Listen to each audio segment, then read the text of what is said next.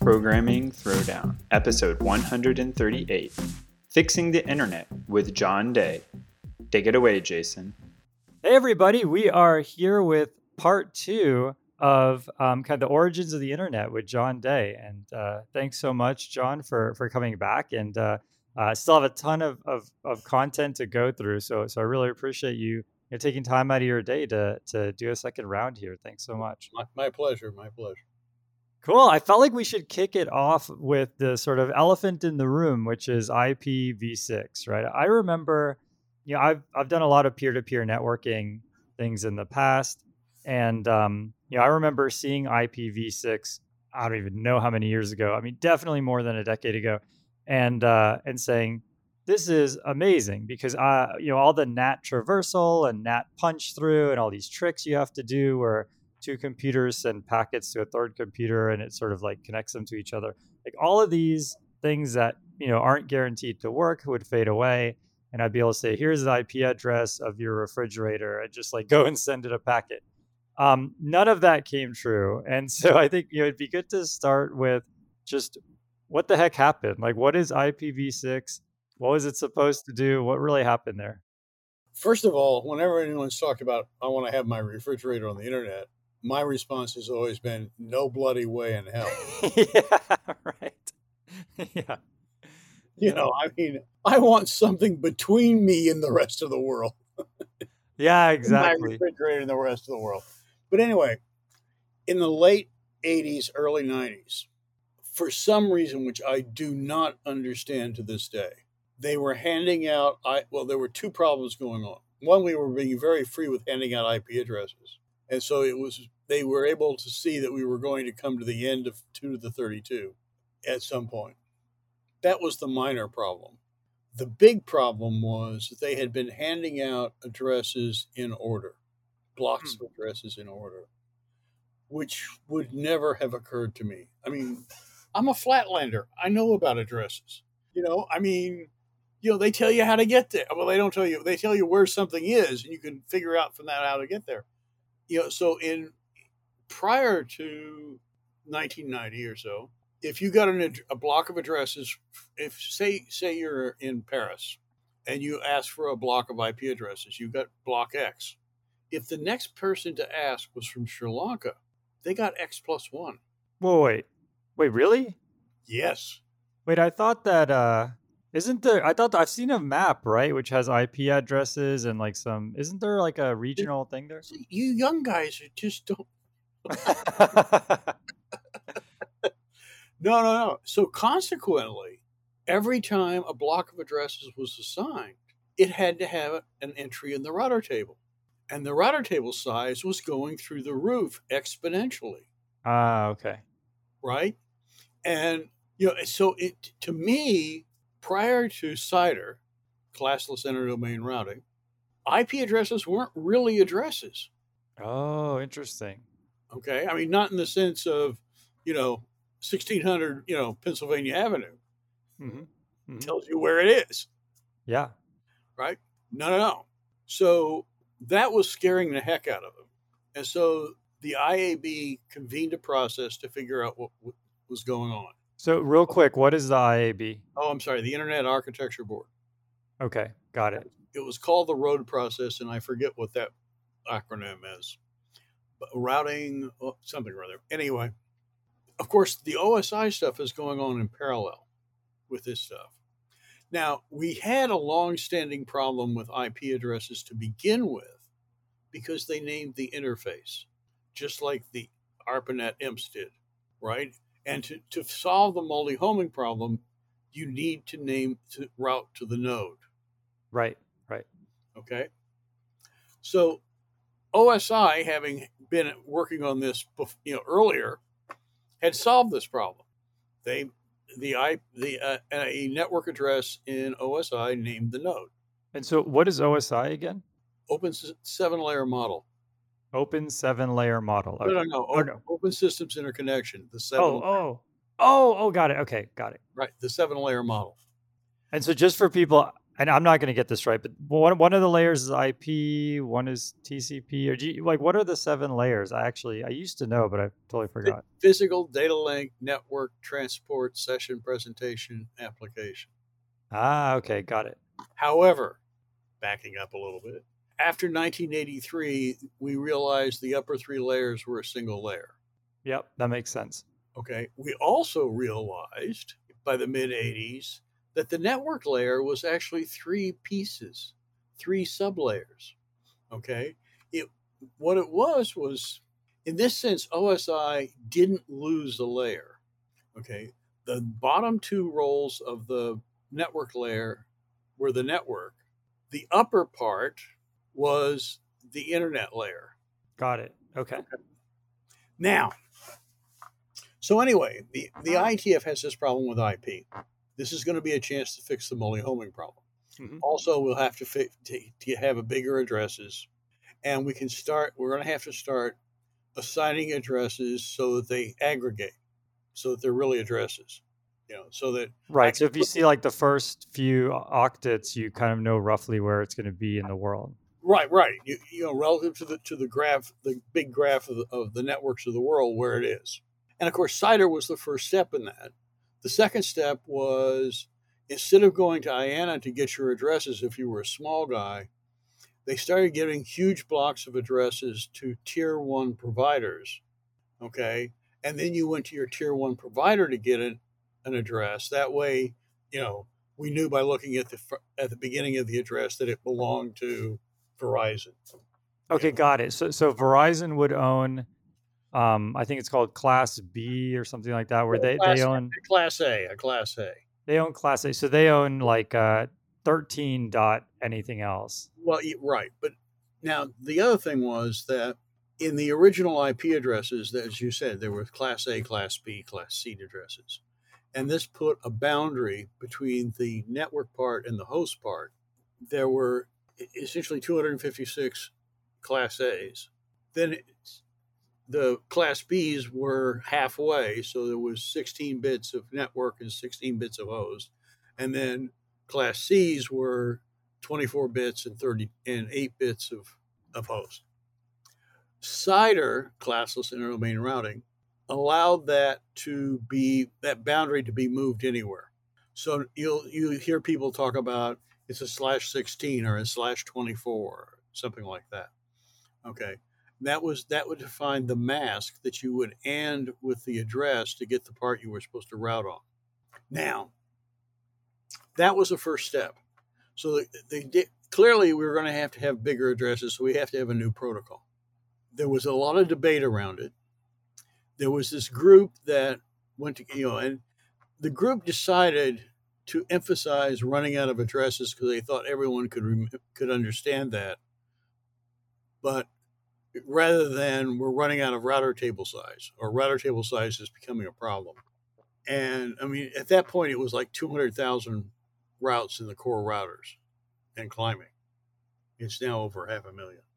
So after some debate, OSI had developed a protocol called CLMP, Connectionless Network Protocol, that was a variable length address that could be much larger.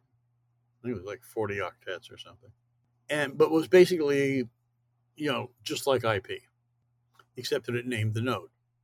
Well, can you dive into that a little bit? So if the node has, multiple NICs and the IP address names the node, then I guess let's just take like a simple example. So, a packet hits my home router, and I actually have this. I have a wireless and a wired connection into my desktop. I have the wireless one turned off, probably because it doesn't play nicely for the reasons we talked about. But let's say I had that on, right?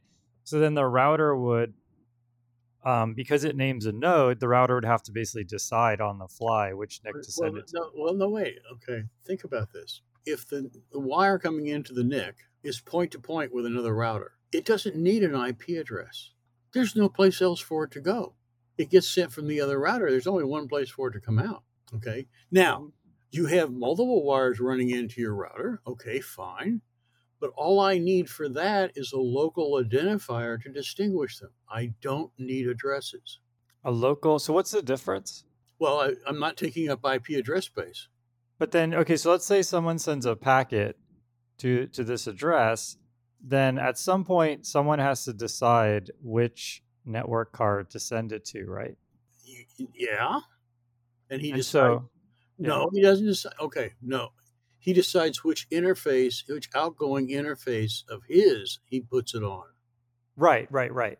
He doesn't decide anything about your network, your NIC card. Okay, yeah, that's fair. But implicitly, it's the same thing. So basically, like It's not. well, so my router could send a packet over the Ethernet cable coming out of the router into my desktop, or my same router could send a Wi-Fi packet. Back up. There's another case here. If the wire is a multi-access wire because it's wireless or it's traditional Ethernet, now you need an address on it because there are multiple things that will see it. Oh, I see what you're saying. Okay? Yeah, got it. This is where having a picture would help. Yeah, I know, it makes sense. That address is called the point of attachment address. Okay. Got it. You can have multiple points of attachment addresses, but they all go to one node address. Right. Okay. And where you're trying to get to is the node. Right. One of the things, and I've got a slide like this, one of the things I think people make a big mistake, you know, all those little disk router diagrams everybody draws? Yeah. Okay, well, everybody thinks that when the wire hits the little disk thing, that's the end. It's not, because those all have to go up to the node, which decides whether or not this is for me or not. Right. Okay. I mean, there's always been a debate, and everyone was always, sort of like, well, what does the IP address or any address really name? And as I was telling one of the old sages some time ago, my definition came down to it names whatever strips the address off. Yeah, right. Okay. So the problem here is that IP addresses name interfaces. They're point of attachment addresses. Got it. Just like ARPANET addresses were. And so the IPv6 fixes, but it addresses the large number. We're not there yet. So coming out of the road process, they recommend the adoption of IPv7, which is CLMP. Oh, I never even heard of that. Okay. Is that a new thing? Or when did that come out? The internet, the IETF goes berserk. And I mean berserk. Okay. Well, what's the time frame on this? Like when was this happening? 1991. Okay. And so IPv6 had already been... No, IPv6 has not come up yet. Oh, so 7 is before 6. Yeah. Okay, got it. Okay. And because came from OSI and 7 layers. Ah, okay. Okay. They go berserk. A friend of mine was the chair of the IAB at the time. He was getting 70 nasty emails an hour. An hour? Okay. Oh my God. 24 hours a day, 7 days a week. Wow. Okay. How he survived, I'll never know. Okay. There was this huge hue and cry. They're not going to do anything that comes from OSI. So some people in high places backed off from this proposal. There was an IPNG process, IP Next Generation, a huge debate. And I mean, this was a nasty, nasty debate. I've seen worse, but not many. And finally, out of it comes IPv6. Now, one of the other big deals in the debate was there were two things. One was a variable length address versus a fixed length address. Okay? Oh, interesting.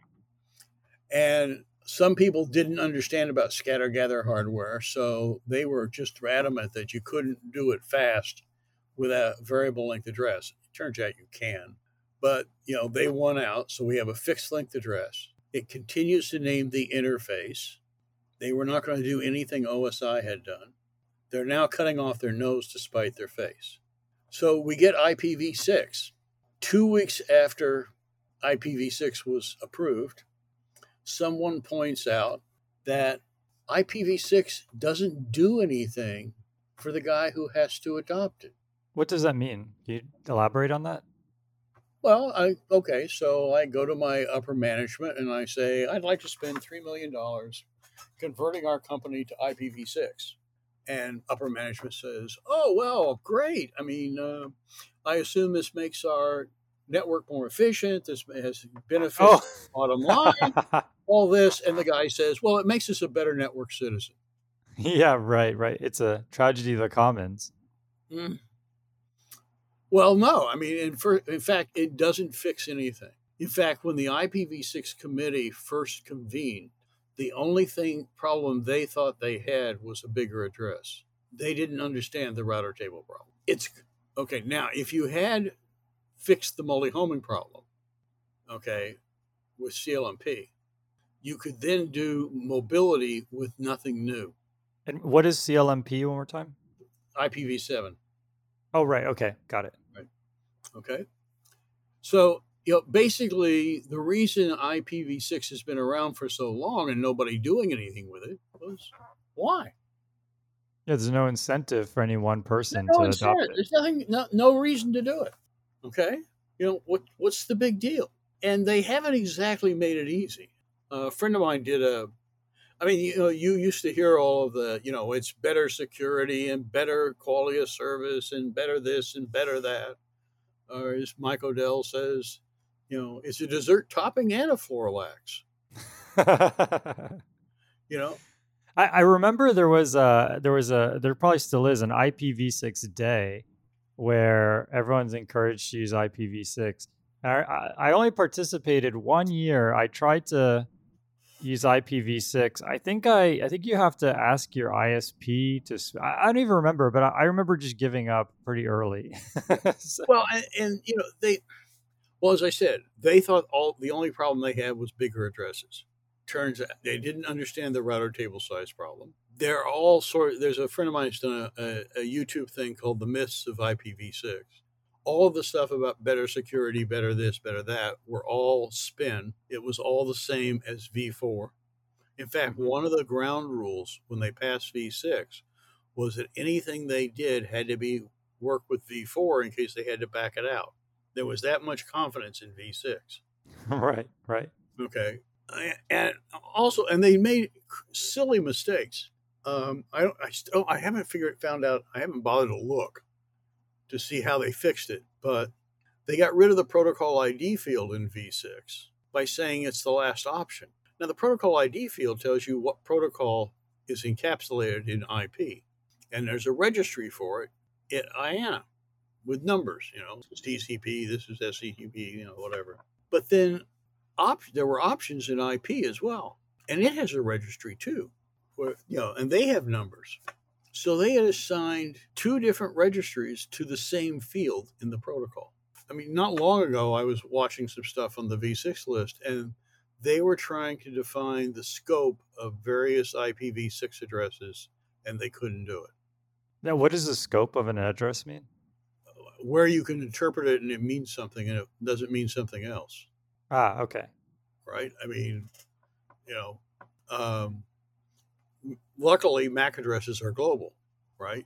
But in some cases, you might have a protocol where the address is only known within the layer. Ah, got it. Right? I mean, private addresses are essentially two holes in the public IP address space. Right. Yep. Right. They have a different scope. They're only known within the private network. Actually, this is just segueing a little bit here.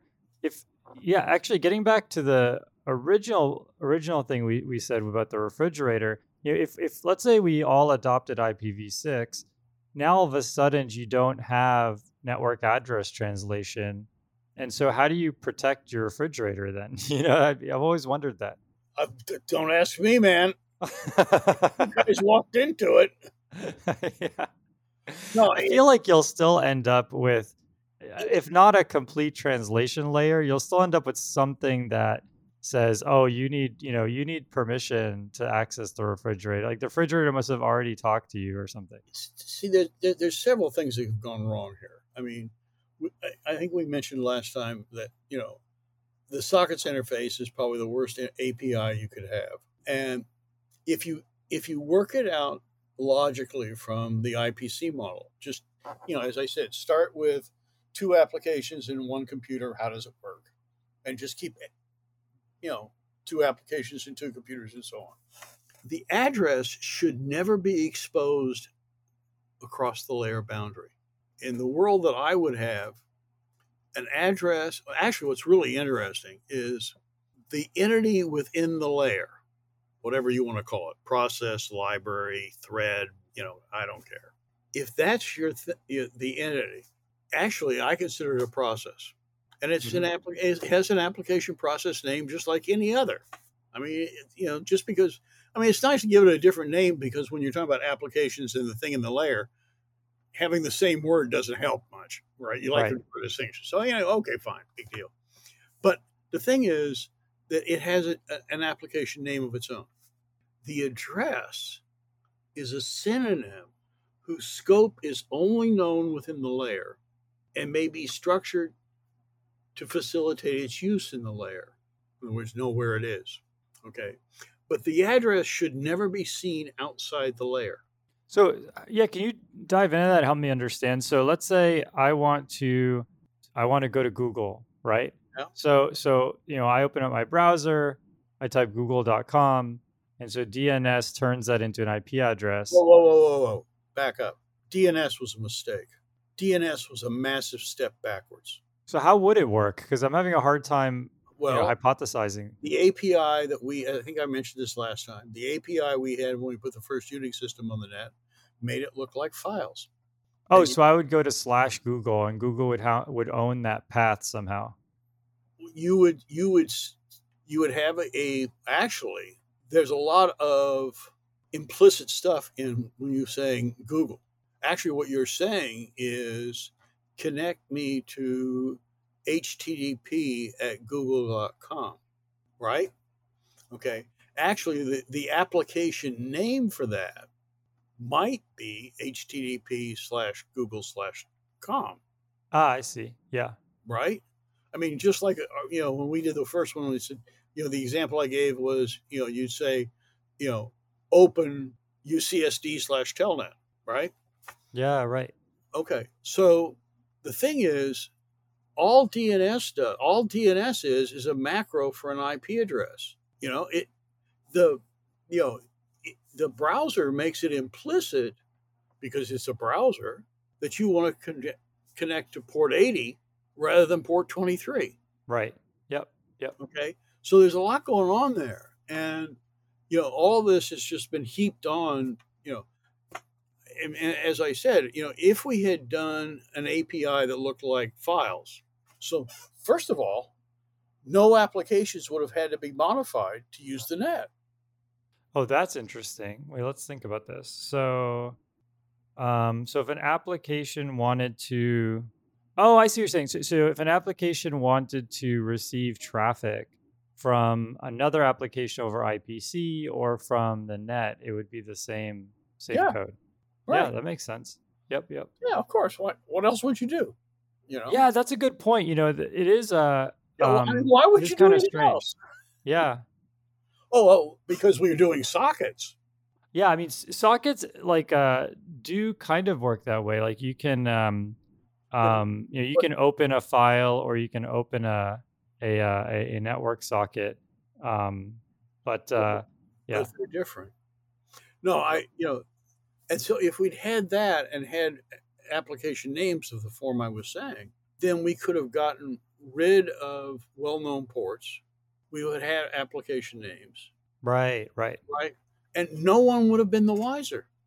It would have just happened. Right? Yeah, that makes sense. Nobody would have, wouldn't have had to be. Yeah, it's a really good point. So just to put an example on this, like, we set up a Minecraft server. I have young kids and they play Minecraft. We set up a Minecraft server, and my kid had to know, okay, Minecraft runs on port 27,000 something. And then I had to go into my router, and I'm not a networking guy. I mean, I'm a total Luddite here. I had to go on my router and find the port and forward it.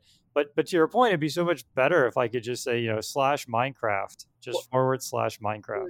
Well, and the other thing is, when you connect to a well-known port, you get a clean instance of that application. How do I connect to a specific instance of an application? Yeah, there's no way. There's no way. How do I connect to a specific instance of an application with two different protocols? Yeah, no way to do that either. Right. But if you had application names and you had the full addressing architecture, it's no problem. Well, how would you multiplex that? Like let's say, for example, you go to /Google, like Google is going to have thousands of instances of that application. But isn't Google then a distributed application that it's doing its own load sharing? Is Google its own? Yes, right. Google has a load balancer and all of that. They're handling all of that. I connect to, maybe I have an Anycast address. It's an Anycast address. Maybe the Google application name is Anycast that connects me to the nearest one, and they say, the least loaded guy who's going to provide you the best service is this one over here, and we'll hand it to him. And oh, that's true, right? Just because you're using paths, it doesn't mean you don't have redirects. So you get redirected to the real application. But it all becomes their application's job to do. Right. That makes sense. Perfectly normal. So, but because of IP, because they never developed the application layer. The IP was a disaster to start with. You probably don't know how IP mobility works, but it's a disaster. I've never heard that before. Yeah, you have to explain IP mobility. Oh, God. Is that cell phone internet at a high level? Well, yeah. Well, there's all sorts of protocols for this. I mean, proposals for this. And the way IP mobility. Okay, remember in the IP world, the only thing you have a hold of is the IP address. It's the only identifier you've got. Well, and the MAC, right? MAC address. Yeah, but MAC addresses are local. You can't reach a MAC address. Like you can't say connect me to this MAC address. At least not that I know of. No, and there's a whole other set of problems there. But anyway, because that's the only thing you have a hold of, now you have and the address is telling you where it is now, right? Because it's CIDR. Mm-hmm. Now you want to move. So how do I know where you are? Okay. Yeah, interesting. All right. So my router tables tell me worldwide, where these guys are. So the way IP mobility works is if I go someplace, I connect to one of their routers and I say, hey, my home router is over there across the country. Create a tunnel from my home router to here for me because this IP address is going to be on your interface X. Wait, so what is the use case here? I'm sorry, what? Oh, what's the use case here? Mobility. It's like when you say mobility, I interpret that as cell phones. Is that correct? Am I getting that right? Well, we're talking about moving laptops around too. Okay, so if I well, help me understand this because if I take my laptop and I go to a hotel or something, I'm going to get a new IP address, right? Oh, you're talking about like if I have like a multiple like Wi-Fi with the same SSID and I'm roaming. Let's say you were moving around. Let's say with your phone you're moving around. Okay, if you want to keep the same TCP connection, you don't get a new address. Oh, I see what you're saying. So you're saying let's say we're streaming audio and we're in the car, and so we're hopping from cell tower to cell tower. We're moving physically, but we need to have the same address. Well, you do and you don't. Okay. Right now, IP is floating on top of the cell phone system, using it, okay, as if it were one big network. Of course, the thing has been, how do we do it with IP and replace all that cell phone stuff down below? The problem is that all you've got is the IP address. And they've made a few improvements, but it's still a real mess. Basically, because that's the only thing you have to hang on to, you have to come up with a tunnel from your home agent or router to the foreign guy that you're currently talking to. so that when you send out packets with your IP address and they go across the network to a server, and he turns around and sends, using your source address, sends it back to you, it's going to go to your home router, who's going to put it in a tunnel, send it to the foreign router, and hand it to you. Okay. Got it. Okay. This gets crazy. Okay. Yeah. Of course, if you're moving now from cell tower to cell tower, we're tearing down tunnels and bringing it back up. This is getting really cumbersome. Right. Okay. If you have a full addressing architecture with application names, then you just, things change down below and nobody has to, you don't need any tunnels. If you move too far, and this is the neat part, if you move too far and you want to change your address because it aggregates, you assign, taking the definitions I used earlier, you assign a new synonym to the process with the address of where you are in the network now. You tell via the management connection that you're changing source addresses for all connections that originate here. You start advertising the new address. You stop advertising the old address, and it just works. Right. That makes sense. Right. And it happens just, seamlessly. And, in fact, you don't even need any new protocols, and this is grossly simpler than what 5G is doing. What is 5G doing? Look, I can't even begin to explain that.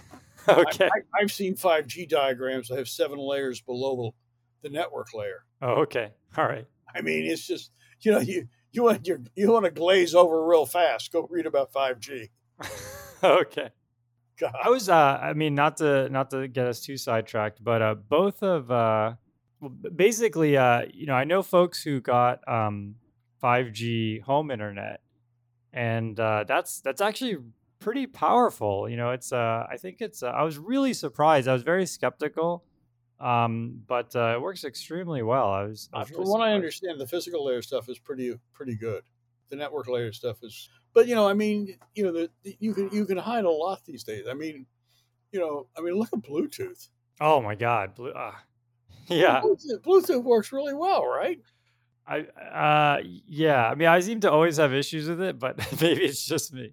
No, it's not just you. I mean, I have the problem I have now, which is like the one car and a train of problems. Is I have Bluetooth headphones that, and I don't know how this works, but they're paired to my laptop and and so there's some kind of cleverness that tries to, figure out which one to actually get the audio. For some reason, my laptop will be shut in my backpack, in my car, the trunk of my car. I'll be in the passenger side. Yeah, I'll be in the passenger side of the car. My laptop totally shut, and then my headphones will hand off from my phone, which is 3 inches away, or I don't know, a foot away, to my laptop, which shouldn't even be on. And so it's like, one of many issues I've had. Well, I let me guess, they're both Macs, right?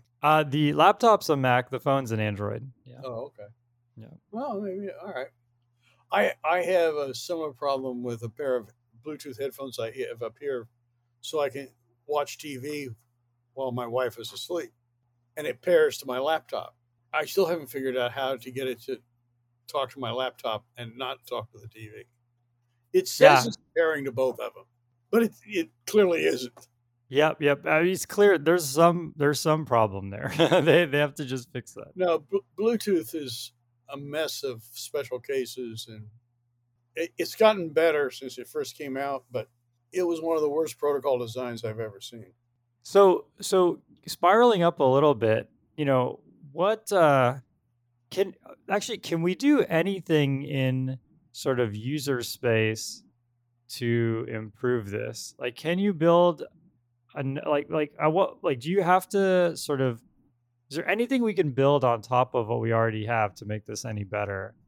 Well, there are 2 really bad problems. Okay, one is this addressing problem. Okay, the other one is the congestion problem. The congestion control scheme we have in TCP is pretty terrible, mainly because it works by causing congestion. Yep. Yep. So that one probably is hard to fix for us. Yeah. Why?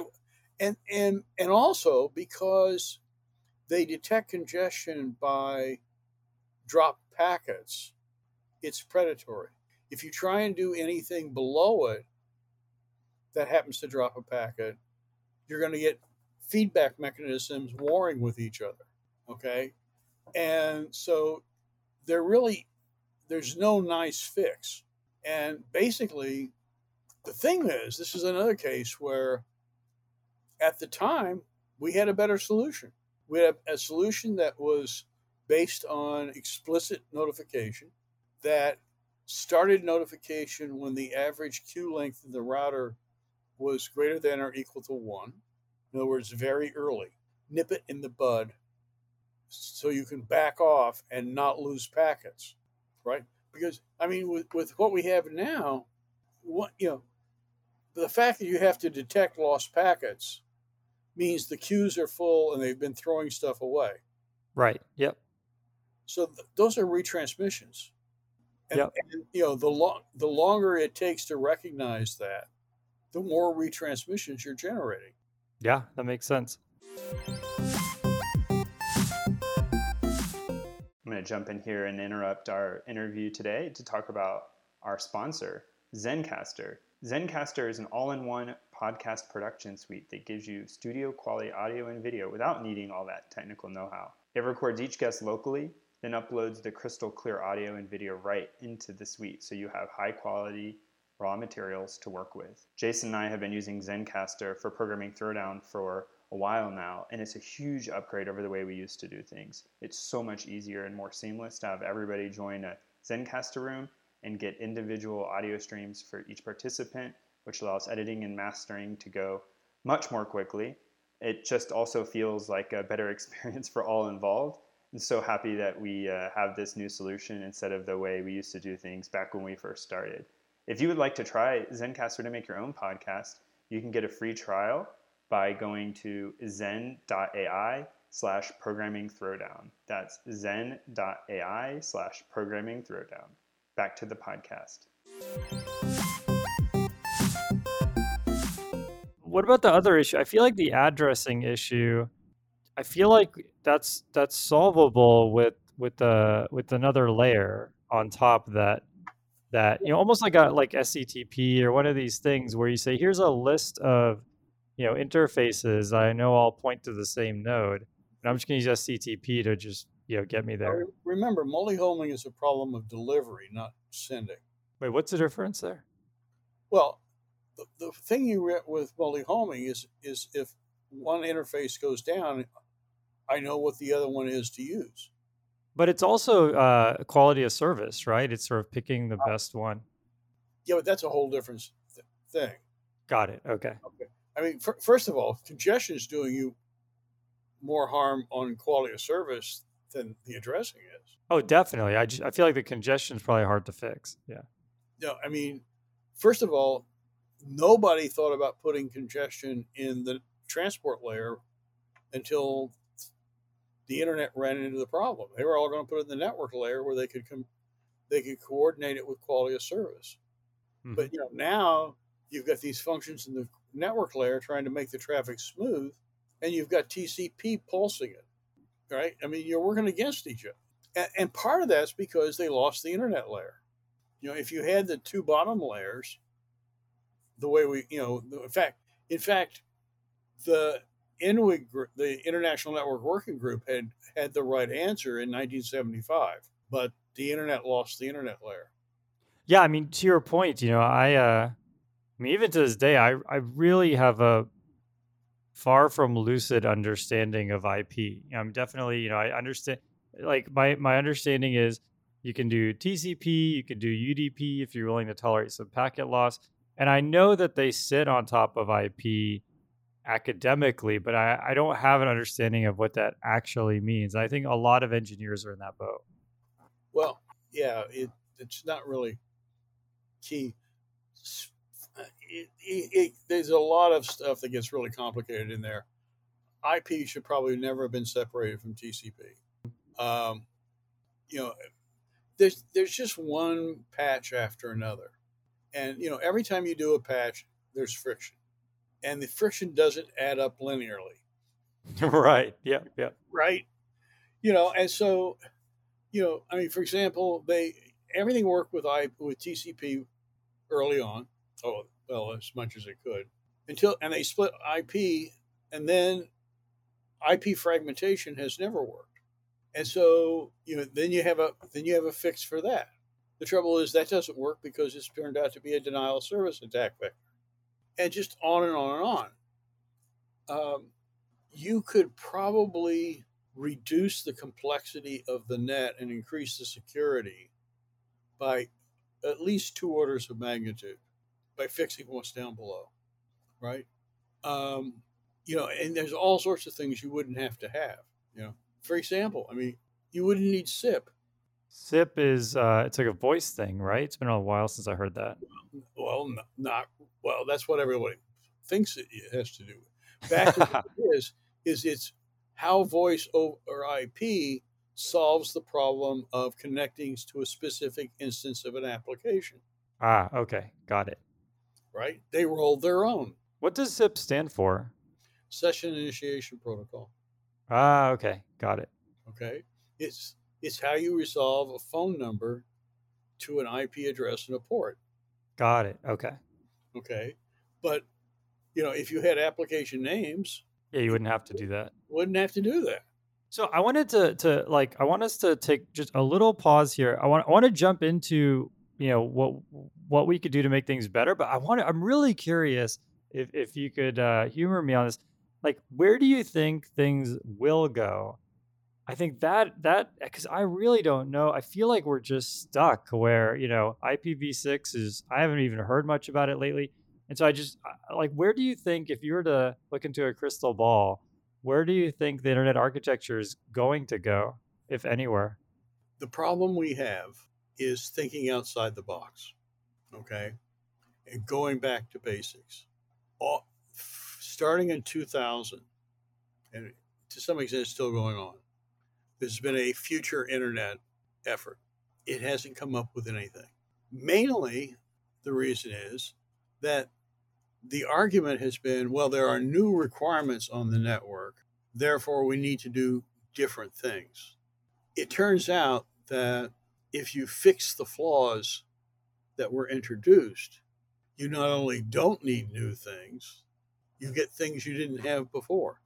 But as I've had several, full professors tell me, well, this is really hard because, the only thing I've ever seen is TCP. Okay? But that shouldn't be a barrier. One of the things I think I mentioned, I've had a couple of long email discussions with some of the early people on addressing, people who were there at the beginning, especially some of the Xerox PARC people. And the one thing that struck me was that they were all trying to fix the problems they had in front of them. No one was stepping back and saying, what's the big picture here?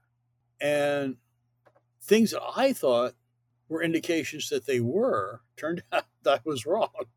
Got it. Yeah. But, as opposed to the Cyclad guys, which I mentioned last time, who said, we're going to assume, what are the minimal assumptions, right? And then let's put that together and see what we have. And much to their shock, it was all they needed. Okay. To some extent, this whole thing about protocols, I went through, and again, okay, so maybe it started earlier, but it shouldn't have. I've always, there's a thing they teach in operating systems. Every OS book I've ever looked at talks about the separation of mechanism and policy. Yep. All right. It always seemed to me we ought to apply that to networks. Right. Yep. It ought to fit like a glove, man. Right. And so actually I did it, but I didn't do it by just, coming up with them. Back in the early days, we were trying to specify protocols pretty well. And we had a pros outline form that we had for writing protocols down. And we even took it to the point of we developed what we called RoboPros. we realized that, if you did what your rhetoric or English teacher taught you to do of, don't say the same thing, don't say things the same way twice, vary the language and all this stuff, was exactly what you didn't want to do in a specification. Ah. Because if you did, someone would say, well, he said it differently, so he must have meant something different. Right. Okay, so we had it down to, when you are in the X state and you get one of these, you do this. Yeah. Sort of pros. So I came up with an outline form for adding a new mechanism to a protocol. And then I religiously followed my outline, no matter how simple the mechanism was. Again, and I had no clue what was going to come out of this. Could have turned out to be a waste of time. But what fell out was, I realized when I stepped back and looked at it, the first one that was sort of an inkling that things were coming was, I had done an outline for acknowledgments, right? I mean, the machinery is the same. Question is when you're going to acknowledge. And then I was going to do flow control as another mechanism, right? And we had that sliding window thing going on, right? So one night, I started doing these like one at a time, and in the evening after I got the kids to bed. And, so I started writing down acknowledgement, and I noticed that I was only manipulating the left window edge. Well, that's kind of odd. I thought I'd at least have to refer to the right window edge. So, I was going to do flow control tomorrow night, but I'm curious.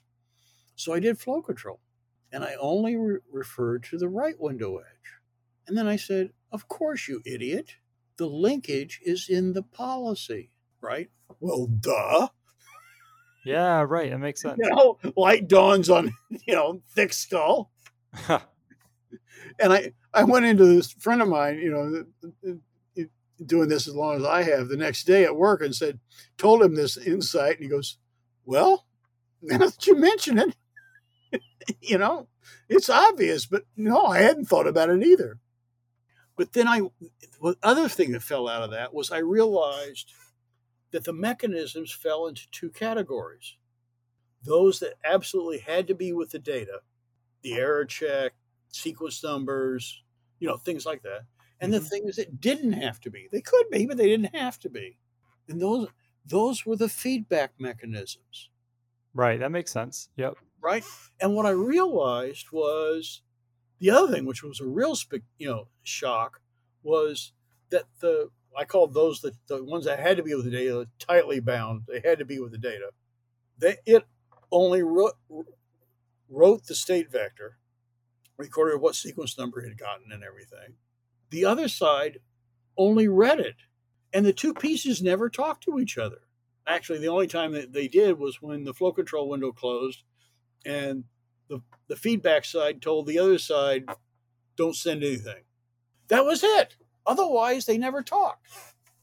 Now, and so when you're designing these, I mean, I wasn't designing anything, right? I was looking at the structure, Got it. And I was doing a process, but I wasn't, in much the same way with the IPC model, I was not skipping steps. Designing a protocol that looked like TCP or TP4 or SCTP or any of those things, we'd done dozens of them, but we never done the exercise of separating mechanism policy. And, we hadn't done a careful job of analyzing what the structure of the problem was. And I don't see researchers doing that at all. Actually, I do. I've seen one other good example, which was Roz Jane's work on congestion. Everybody's looking to find an answer, not understand the problem space. Right. Okay. So, how do researchers do research on something like this? They have to build their own network, right? Where they can invent new protocols. Like they can't use routers off the shelf or any of that because that's all designed for the existing protocols, right? First of all, they end up this also has to do with how you get funding. Okay. All right. Okay. All right. And who's going to what will they fund? And what do they understand? Well, this is clearly, the Renaissance period where the kings and the princes will fund brilliant people to do anything, right? No. It's definitely not big business coming in and dictating what people research. Sort Just of. like a hint of sarcasm there. No. It really is. And also, you end up, also people tend to build, they concentrate on a particular problem, okay? And they'll have an idea of what might work, and they go after that. And they build the rest of the context around it. Now, when I was doing the OSI work, I was the rapporteur for the reference model, the architecture. So I got pulled into all the discussions up and down the layers. Okay. And I saw some patterns go by that I thought would be simplifying. And of course, the excuse I always got was, oh yeah, Dave, but if we simplify here, it's just going to get more complex somewhere else. Okay. I don't know if it seems there's got to be like a logical fallacy to cover that. I don't believe it. Yeah. Well, and the reason I don't believe it is that we were very fortunate. Back when we were building the first supercomputer, we had to use as our computer probably the finest piece of computer system design ever done, the Burroughs 5500. All right, you'll have to tell me what that is because I have no idea. Right. Oh, this is way before your time. In fact, this is even sort of before my time. This machine came on the market in 1964. Okay. This machine, the way I've always described it is if you knew how A worked and B worked, you could guess how C would work and you'd be right. Ah, nice. There were no special cases. Everything just worked. Okay. It was the first machine to use a stack. Okay. Wait, you mean like a call stack? So it's wait, really? Oh, I guess in the 60s, yeah, it's possible. Yeah. Yeah, I never really thought about that. IBM still does it, I don't think. Or else they simulate it. This was a zero, think about this. This was a zero address stack machine with no general purpose registers. It had a tagged architecture. The stack was tagged non-executable, okay? It was descriptor based, so if you indexed off the end of an array, it was a fault, okay? Every register had a purpose. It was used for that purpose and that purpose alone. This is sounding a lot like the virtual machines that you see, like the Java virtual machine and stuff like that. Yeah. And it was pretty clear that the machine operations had been developed to fit what they needed. Oh, because the lowest level language on the machine was ALGOL, okay, like Pascal. Right. Okay. The ALGOL compiler was written in itself. The operating system was written in an extension of ALGOL called SPAL. And like I said, everything just worked. One of my favorites, I couldn't believe this, my class last Tuesday. You know what a floating point number looks like? I think we talked about this on the past show. Are they like reversed? Right. Yeah, that was extremely clever. Why haven't other people adopted that? Because it takes a longer word. Oh, okay. Got it. Probably. I don't know. But, but the thing was, this thing was really elegant. That taught us that elegant solutions existed. Right. Yep. Okay. Yeah, this is one thing, just stepping back a little bit, making things become more abstract. Like, this is one thing that's really underappreciated in our field is, I feel like there's people who fall into two camps, and both camp kind of miss the mark on this. One camp says, we're going to be really pedantic and really strict, and and so then that kind of slows the development. On the other end of the spectrum, it's just kind of total chaos, and it's let's get this product out the door, and there's no rules, and everything's just crazy. But there is like a third orthogonal axis there, which is how much you're willing to vary sort of the elegance of something and the time spent on that. And I think that it's really important for people to take a moment and say, okay, we've built something. What did we learn from this that's really fundamental? And can we build it over again with that a priori or a posteriori knowledge? Well, I have a theory on this. Let's hear it. Yeah. In the other sciences like physics and chemistry and stuff, nature holds our feet pretty close to the fire. If you try and build a molecule or do something with physics that violates the rules, it tells you real quick. In computing, we have two problems. One, the theory we have is very far disconnected from the reality. What do you mean by that? Turing machines and automata theory don't tell me much about how to build a computer. Ah, okay, got it. Right. Right? On the other hand, we also have the problem that we build what we measure. So is the Oh, interesting. well, yeah, is the thing we're seeing a fundamental principle that we can't get around, or is it a consequence of how we build it? Those are the two things we have. This is why I believe this is why you often have the first one as a throwaway, because you can only take the design so far as to what the trade-offs are going to be before you dive into the implementation and make some mistakes. Yep. So you can see now you can begin to see what the trade-offs are, and you get a better idea of what the nature of the problem is. Yeah, I mean, a great example of this is Intel's, processor architecture, right? So it's like, how did they know how big the pipeline should be, how many floating point co-processors they need? I mean, all of this is empirical. They probably survey their big customers, they probably collect some data, and then they say, okay, we need to, there's more people doing floating point now. There's people mining Bitcoin now. We need to change the processor architecture. And so it's very feedback driven. Yeah, in fact, even in those early days, Burroughs was analyzing user code for sequences that they were going to put into hardware. Oh, interesting. Yeah. I remember. Is it the VAX? But there was a machine that was doing something similar, and they did like even sorting in hardware. Things that people wanted. Right. Yeah. I mean, I've always contended that the argument between RISC and CISC was not so much between complex and reduced, but that the hardware guys were not building the operators that the compiler needed. Yeah, that makes sense. Okay, that you design the compiler first, and then you figure out what hardware operators you want it to have, right? And I mean, I remember when the 68000s were coming out, that Motorola would produce a new version of 68000. It was like, guys, these are neat, complex instructions, but without a compiler, I'm not going to use it. Right. I want the compiler to do the bookkeeping for me, for God's sakes. Yep. Yeah, that makes sense. And also this thing of, well, here's this really neat instruction, but in order to use it, I've got to move all this stuff around so I can use it. By that time, I should have just done it myself. Right. Yep. Those are always the trade-offs.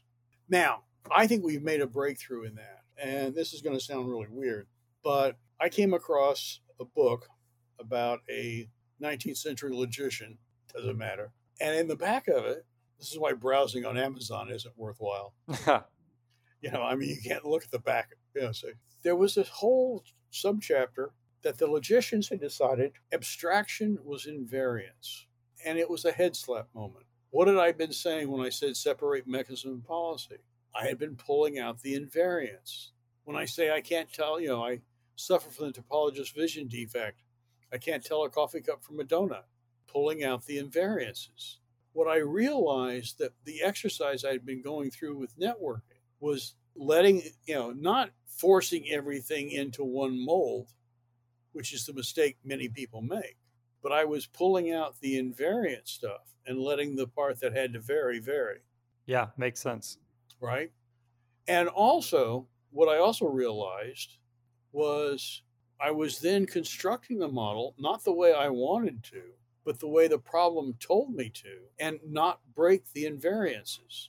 I mean, I can have invariances at different levels, right? You start out with some very general invariances, and you start making them in different areas. You make different decisions about, narrowing them down. And what we found, strangely enough, was we never encountered a devil in the details. In fact, just the opposite. We'd pick up a new topic that we hadn't looked at yet and find out that the model we were working with had already solved it for us. Oh, that's nice. Right? That, there were angels in the details. Right. So how do we get this? So, we talked about this a little bit in prep, but, how do we get, we talked a bit about where things are going, and the answer is a lot more research into TCP and, kind of incremental changes. How do we actually, blow this up? Like, can we get a couple of company intranets onto something new? Like, how would this work in practice? Well, there seems to be a rise in private networking, Right. Yep. and I think that's the place to start. Yep. That makes sense. Right. So just to recap, and actually tell me if I'm wrong about this because I'm not 100% certain. But for example, my laptop, I have a work laptop. It's right here. It's not turned on now, but when it's on, we have a VPN, and so what that means is my computer is tunneling through my home internet and all of that, and it while you're in this tunnel, it's sort of isolated, and then at some point it gets the other end of the tunnel, which is some network that is somehow like within the work system, and so it's just as if I was in the office from a networking perspective. And so with a private network, and so I understand, like if I go to google.com on my work laptop, it's actually, and please correct me on this, is like somehow going into work from a networking perspective and then connecting to Google from there. And so given that it's private anyways, it might be possible for us to do more clever things there. Well, and the other thing is, a lot of the reward structure is aimed in the wrong direction. People are rewarded for making things different. And in fact, in my book, I drew the distinction where I was trying to figure out what the difference between science and engineering was. And actually, both of them do experiments, right? I mean, that's not that's not. Yeah, I mean, how I understand it is with science, you typically start with a hypothesis, and then you're trying to validate it. With engineering, you start with a sort of an architecture of what you want to build. Well, what I came to was, in science, you're interested in the commonalities, in this invariances, the similarities between things, leveraging that similarity. In engineering, you want to exploit the hell out of the differences. Yeah, that makes sense. Yeah, I mean, that kind of goes along. Like with science, you start with a hypothesis, which is going to be hopefully some really short, maybe even a one-liner. Yeah. And so to get that level of abstraction, you have to do exactly what you were saying. For engineering, it's like the goal is this huge architectural diagram. And so you're trying to, kind of get every piece, squeeze the water out of the rock on every piece of there. Well, but again, that comes back to finding out what the variances are. I mean, the conclusion we've come to is that there aren't 5 or 7 layers. There's one layer that repeats. You can use that for a lot of different things. Your VPN is just another layer, and on occasion you may join other layers with it, But, and as I said, when we did that, all sorts of things fell out that we had it all came out of that IPC model thing I described earlier, which was very general and very, rudimentary, very elementary. But on the other hand, it turned out that the layer was a securable container, that we basically didn't need firewalls, that all members of the layer were authenticated. One that fell out that we didn't expect at all was that you don't need a global address space, but you can still reach every application. Mm-hmm. That makes sense. Yeah. And so, and that enhances security a lot, because now it's similar to, if I could draw the analogy for folks out in the audience, it's similar to how you have folders, and folders have security. So, if I try and go to someone else's home directory, it won't let me. And then therefore, like, by default, it won't let me see any file in any subdirectories. It's handled in a recursive way like that. Right.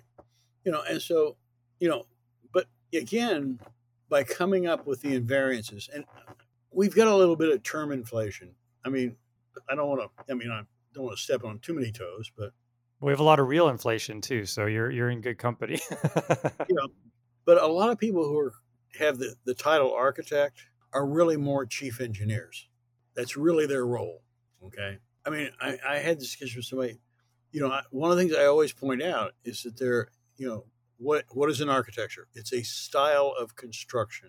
There's a difference between Victorian architecture and a building built to Victorian architecture. Wait, can you, let me resonate on that. So a building built to Victorian. So the building is an instance of the architecture. Right. And it has certain characteristics that make it be Victorian. Right, right. But Victorian architecture itself is sort of this abstraction. Is the You never abstraction. you never totally reach it. Right. Yeah, okay, And, that makes sense. and then basically, to some extent, the other thing, this is something I realized, back in the 70s, is first of all, pattern recognizers are rare. Humans in general are good at pattern recognizers, but there are some people who are just really good at it. They see patterns that others don't pick up on, and they're rare. They're the guys who have to come up with a theory. And it became apparent to me back then that we were either going to have to come up with tools so the few people who could write really good code could write all the code that had to be written, or it was going to be bedlam, right? Or we had to put stuff out there so that people who were not good could do it and get it right. Right, right. Yep. One or the other. Well, we haven't done either one. Yeah.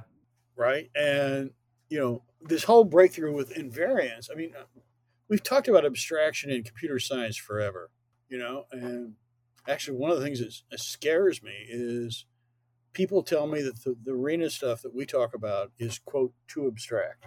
It's like, guys, this is computer science. This is what we're supposed to be good at. Right, right. And believe me, arena isn't category theory or algebraic topology. On the scale of abstraction, it's not all that abstract. Yep, yep. So one thing here is there's this is piquing the interest of tons of folks out there, and I'm sure a lot of people are maybe they're in undergrad, maybe they're in high school, right? And so they're saying, this is awesome, I want to work on the future of the internet. What do you recommend to those people? Like what sort of career advice would you give them, or what would be sort of a path for them if this is something that really charges them up? I wish I knew. All right. I really wish I knew. Well, maybe let me ask you this: why is let's say working for Cisco not going to scratch that itch? Because well, in some sense, you need to work for some of these companies and really see this stuff firsthand. You need, and you're probably, if you're going to actually do it, you probably have to read widely and think about it a lot on your own. Try and get with good people, Yeah.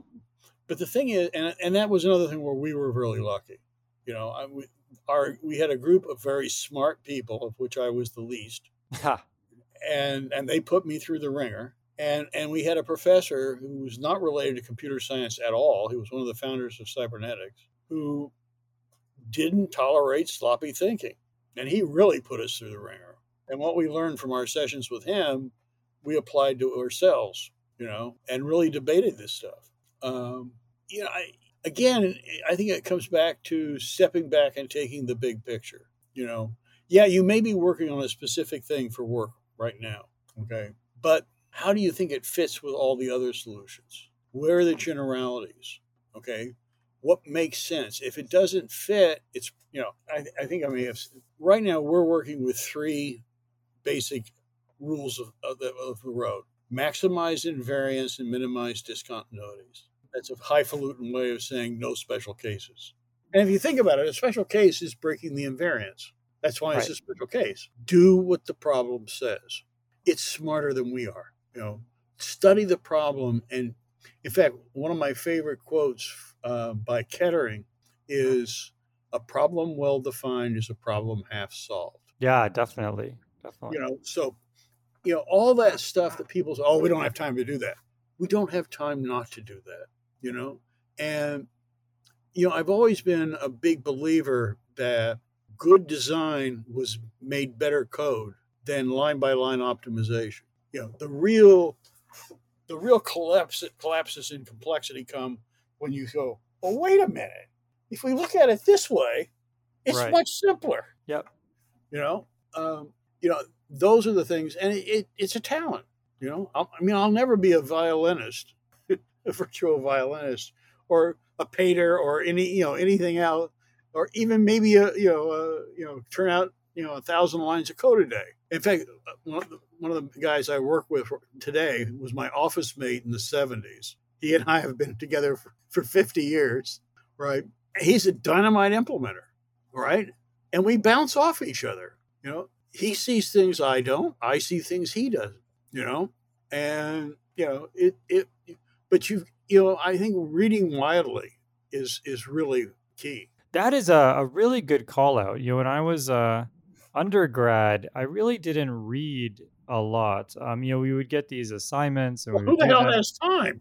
Well, yeah, that's true too. But I feel like later on when I went back and read the papers on all these topics, you even go back and read papers from the 60s and the 70s, and you read about sort of you could see the sort of genesis of the methods, and you could see the historical patterns, and then you could place yourself in history and say, okay, here is what needs to happen next in this narrative that's spanning a whole bunch of people, a whole bunch of years, but it's like, okay, now this is the next chapter that has to be written. It's very hard to do that if you don't read a lot. Right. I'll throw you a real curve. My first semester in graduate school in CS, when I went back after I got a master's in EE, the only course I took was the social ecology of the Amazon basin. Okay. All right. One of the best courses I've ever had. I have no interest in the Amazon basin in any major way. Okay. But when I read the description of the course, I said, this is going to be good. So why? What stood out? The professor had assembled guest lecturers and looked at every aspect of what was going on in the Amazon. Okay. We had lecturers from geology, geography, biology, ecology, economics, politics, Spanish and Portuguese literature, the IMF, the World Bank, okay, on and on and on. In that course for the project, he pointed me at a guy in the business school who turned me on to a theory of organizations called the garbage can model, which is all about business, how organizations behave under high degrees of uncertainty, okay? That has been a guiding thing for me ever since, because I don't know any organizations that are operating under high degrees of uncertainty. Yeah, all the time. And in fact, one of the things I point out in my, when I lecture on, say, network management, is that managing the network is a low uncertainty problem, and it better stay that way, right? Because if the network's down or the electric grid is down, there's bad things happening. Right. So it's got to be insulated. And, and the model actually brings out all sorts of good advice, like don't put high uncertainty projects in low uncertainty divisions. How many times have you seen that done? Mm-hmm. Right? And vice versa. My favorite is for high uncertainty projects, hire people with low degrees of self-confidence. Why? For high uncertainty. Yeah. Why is that? You don't want somebody who thinks he knows the answer. Ah, okay. Got it. You want somebody who's always going to be doubting that they've actually looked at everything. Ah, interesting. Okay. And the advice to the president is never, under any circumstances, make a decision. If you're the president. Yeah.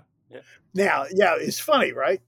But I've always thought that was a corollary to a more general theorem, which was that you have to manage at a level of abstraction commensurate with where you are in the organization. Okay. When you're down low in the organization, you make detailed decisions because you know all the details. As you move up, your decisions have to be more and more abstract. By the time you get to the president, what you're doing is setting direction and setting environment. It's the only thing you can do safely. Right.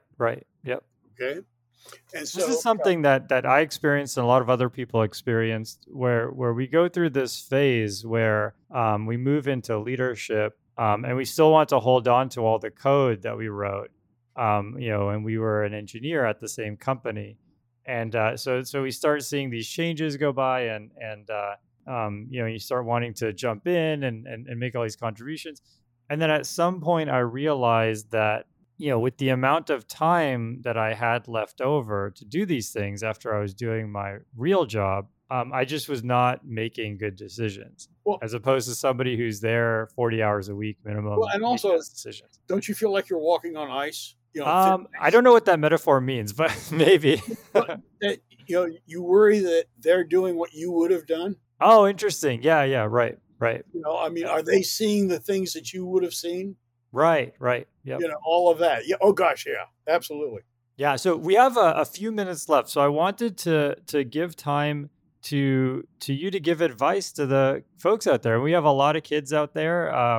What is the best advice you can give to folks, high school, college, maybe even, young professionals, old professionals? What's your best advice that you can give to all of us?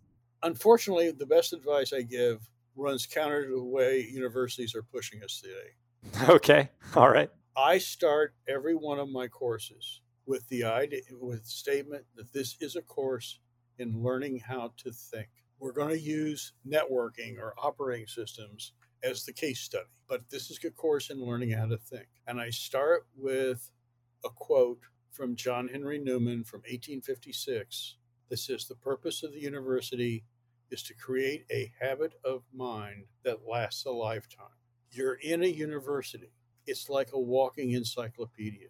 Use it. If you get and that, to some extent, I think we had more freedom to do that when I was in school. Today, school is so expensive and everything. You don't take things on a lark. Interesting. Yeah. It's all about getting a job. This is the time to really get at least an exposure to as wide a bunch of stuff as you can. One of the best, another one of the best courses I had as an undergrad was a drama course, reading plays.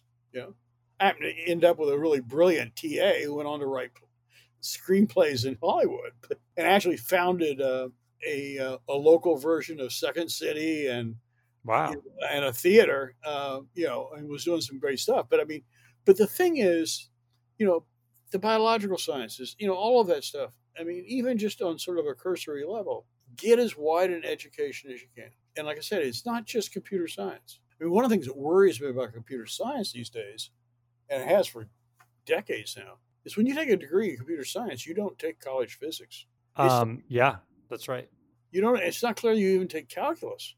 Yeah, I think, so basically, if I remember correctly, I kind of geeked out. I took extra courses, but yeah, I think you're right. You have to take so the way calculus works in universities, you take Calc 1, 2, and 3, I think, for CS.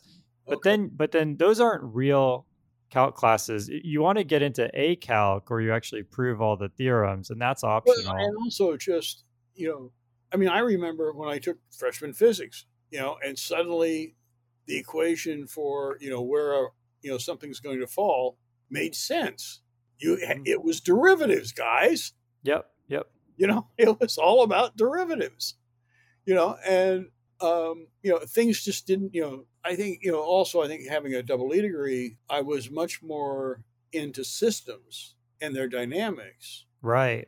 Whereas I think computer scientists, and this is what I sort of see in my students, is that they're used to everything being linear. Right. Yep. They're not used to concurrency. Yeah, you don't have to take diffie-Q, differential equisions, or really any of that in CS. Yep. I made the mistake of taking it in the summer.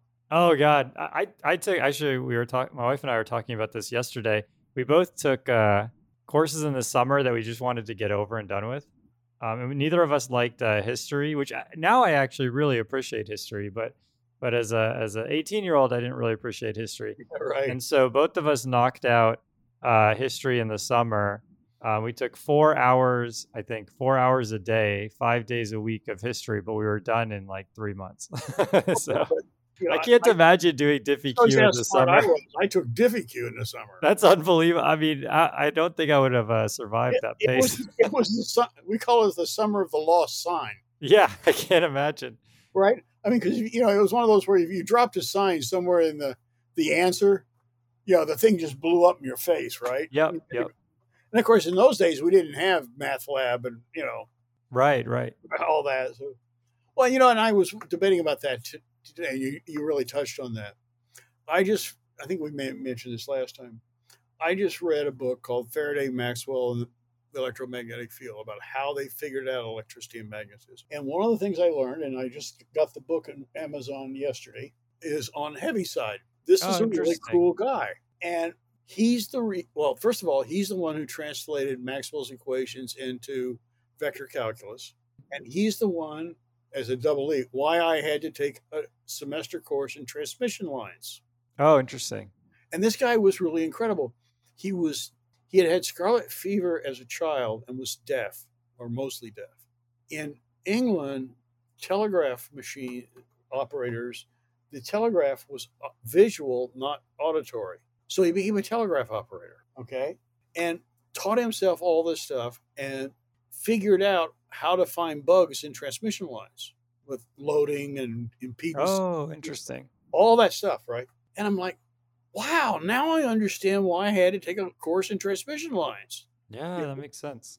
And then I sort of was, would I have at 19 or 20 been more interested in it if you told me the history? And like you, I sort of honestly said, probably not. Yep, that's true. You know, it took getting older to really appreciate how they got it figured out. Yeah, totally. Yeah, it's interesting why that. Yeah, I have to think more about why that phenomena is what it is. But I know a lot of people go through that phase where they start to appreciate history more and more over time. But so I wanted to give you some time also to plug anything. You were mentioning a little bit earlier that you have a book. So what's the name of the book? The book is called Patterns in Network Architecture. Patterns in Network Architecture. A Return to Fundamentals. Cool. It's old in terms of what we know now, but I don't think there's anything wrong in it, which is scary. It's a good sign. You know, I mean, we've confirmed all of it so far as I know, but we've extended it quite a bit. And I need to get to work on a follow-on that brings it up to date. But yeah, so there is that out there. And if people want to reach you, what are other ways? I have a very complicated email. Okay. day@bu.edu. Ah, nice. Well, that's yeah, you have actually, we're tied for the shortest email. For a while, I had an email that was the same number of characters. The other one I use, which is the one I probably will respond with, is jeanjour@comcast.net. Ah, nice. John Day in French. Nice. Oh, okay. I was trying to guess what it was. Okay, cool. On Gmail, I'm German. So what made you, you just kind of felt like, let's do different languages? But my name translates in all languages. Yeah, I guess that's true. Yeah. Very cool. Well, hey, this was an absolute pleasure. I think I learned a ton. The audience learned a ton. People are going to walk away from this with looking at the internet in a whole new way. And I hope a lot of folks go out and pick out your book. We'll link to that in the show notes so that folks can get easy access to that. Yeah. It's available on Kindle. It's out of print in hard copy. So yeah, I mean nowadays we definitely promote Kindle. If you want to read it on Kindle. Highly recommend jumping on Amazon, getting an Audible subscription. You can do that through the Programming Throwdown link. That helps us out as well. Sure. And I think they have it now. I recently got an email where I think there's some kind of synergy between Audible and Kindle. Maybe there's a discount, like a kickback program or something there. But there's a lot here to dive into and a lot of good thinking that needs to go on. Yeah, definitely. I mean, if you are, if this is something that super, appeals to you, definitely, take your, architecture course at university, network architecture, learn more about it, meet with a lot of those smart people who are going to push you and challenge you, like John mentioned. Yeah. And, I mean, there's, the internet is not going away. That is for sure. So the internet is here to stay. I believe the internet is like the, collective consciousness of humanity. And so I don't think it's going anywhere. So I'll tell you, a whole nother topic, but I mean, all of the stuff that goes on with social media and disinformation and fake news and all this just scares the bejesus out of me. Yeah, a lot of people don't realize sort of like the communal nature of the internet. I mean, we haven't had the whole world, influencing each other, in real time before. So this is a whole evolution in humanity. But it's also there's something about the isolation that allows you to say things or think things you wouldn't if you were in person. Oh, the physical isolation. Yeah, right. I mean, the decoupling. Maybe is a better way of putting it. Right. The way some of this stuff gets going, and also I think that in terms of our world socially, there were always the strange ones, but they were insulated from each other, right? And it didn't get out of hand. And now, the most bizarre things get out of hand. Well, yeah, I'm pretty sure that there's state actors involved in a lot of this, so that's a big part of it. And the internet was much more independent. I feel like now every state actor is saying, "Oh, how can we get in on this?" Right? Well, there is that too, but there's also just the fact that what people will believe is just amazing. The BS sensor is just not that well tuned. Yeah, I think that I think we go through cycles in civilization. That's what I'm hoping. Yeah, I think that I think that we go through cycles where people. I think ultimately, people are really more afraid. People are more afraid than they've ever been right now. Yeah, I mean, you could read that historically there was a similar thing with the early days of newspapers, the early days of radio. Yep. etc. But I don't know. Maybe it's just us, but this one feels different. Yeah, I mean, I think I see a lot of similarities from the 2020s and the 1920s. But yeah, it's wild. I mean, the only thing we were missing was hyperinflation. So, but anyways, well, leaving on a good note, I think that we've had an amazing conversation here. A ton of really good material. As I said, internet's not going away. So if this content interests you, dive deep into network architecture.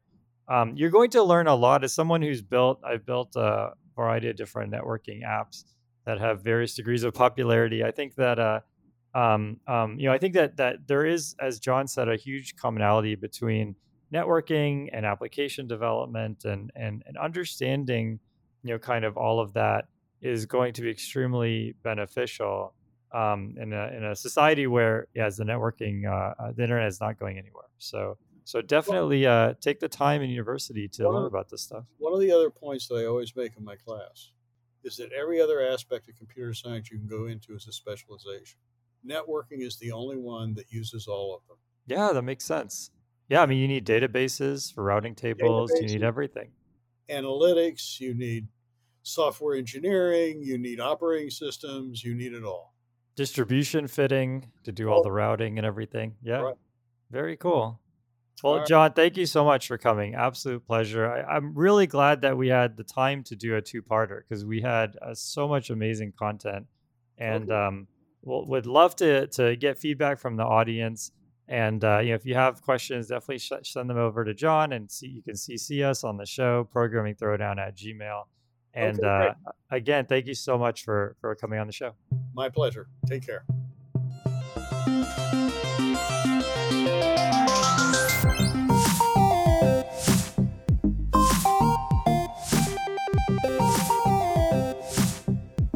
Music by Eric Barndollar. Programming Throwdown is distributed under a Creative Commons Attribution Share-alike 2.0 license. You're free to share, copy, distribute, transmit the work, to remix, adapt the work, but you must provide attribution to Patrick and I, and share alike in kind.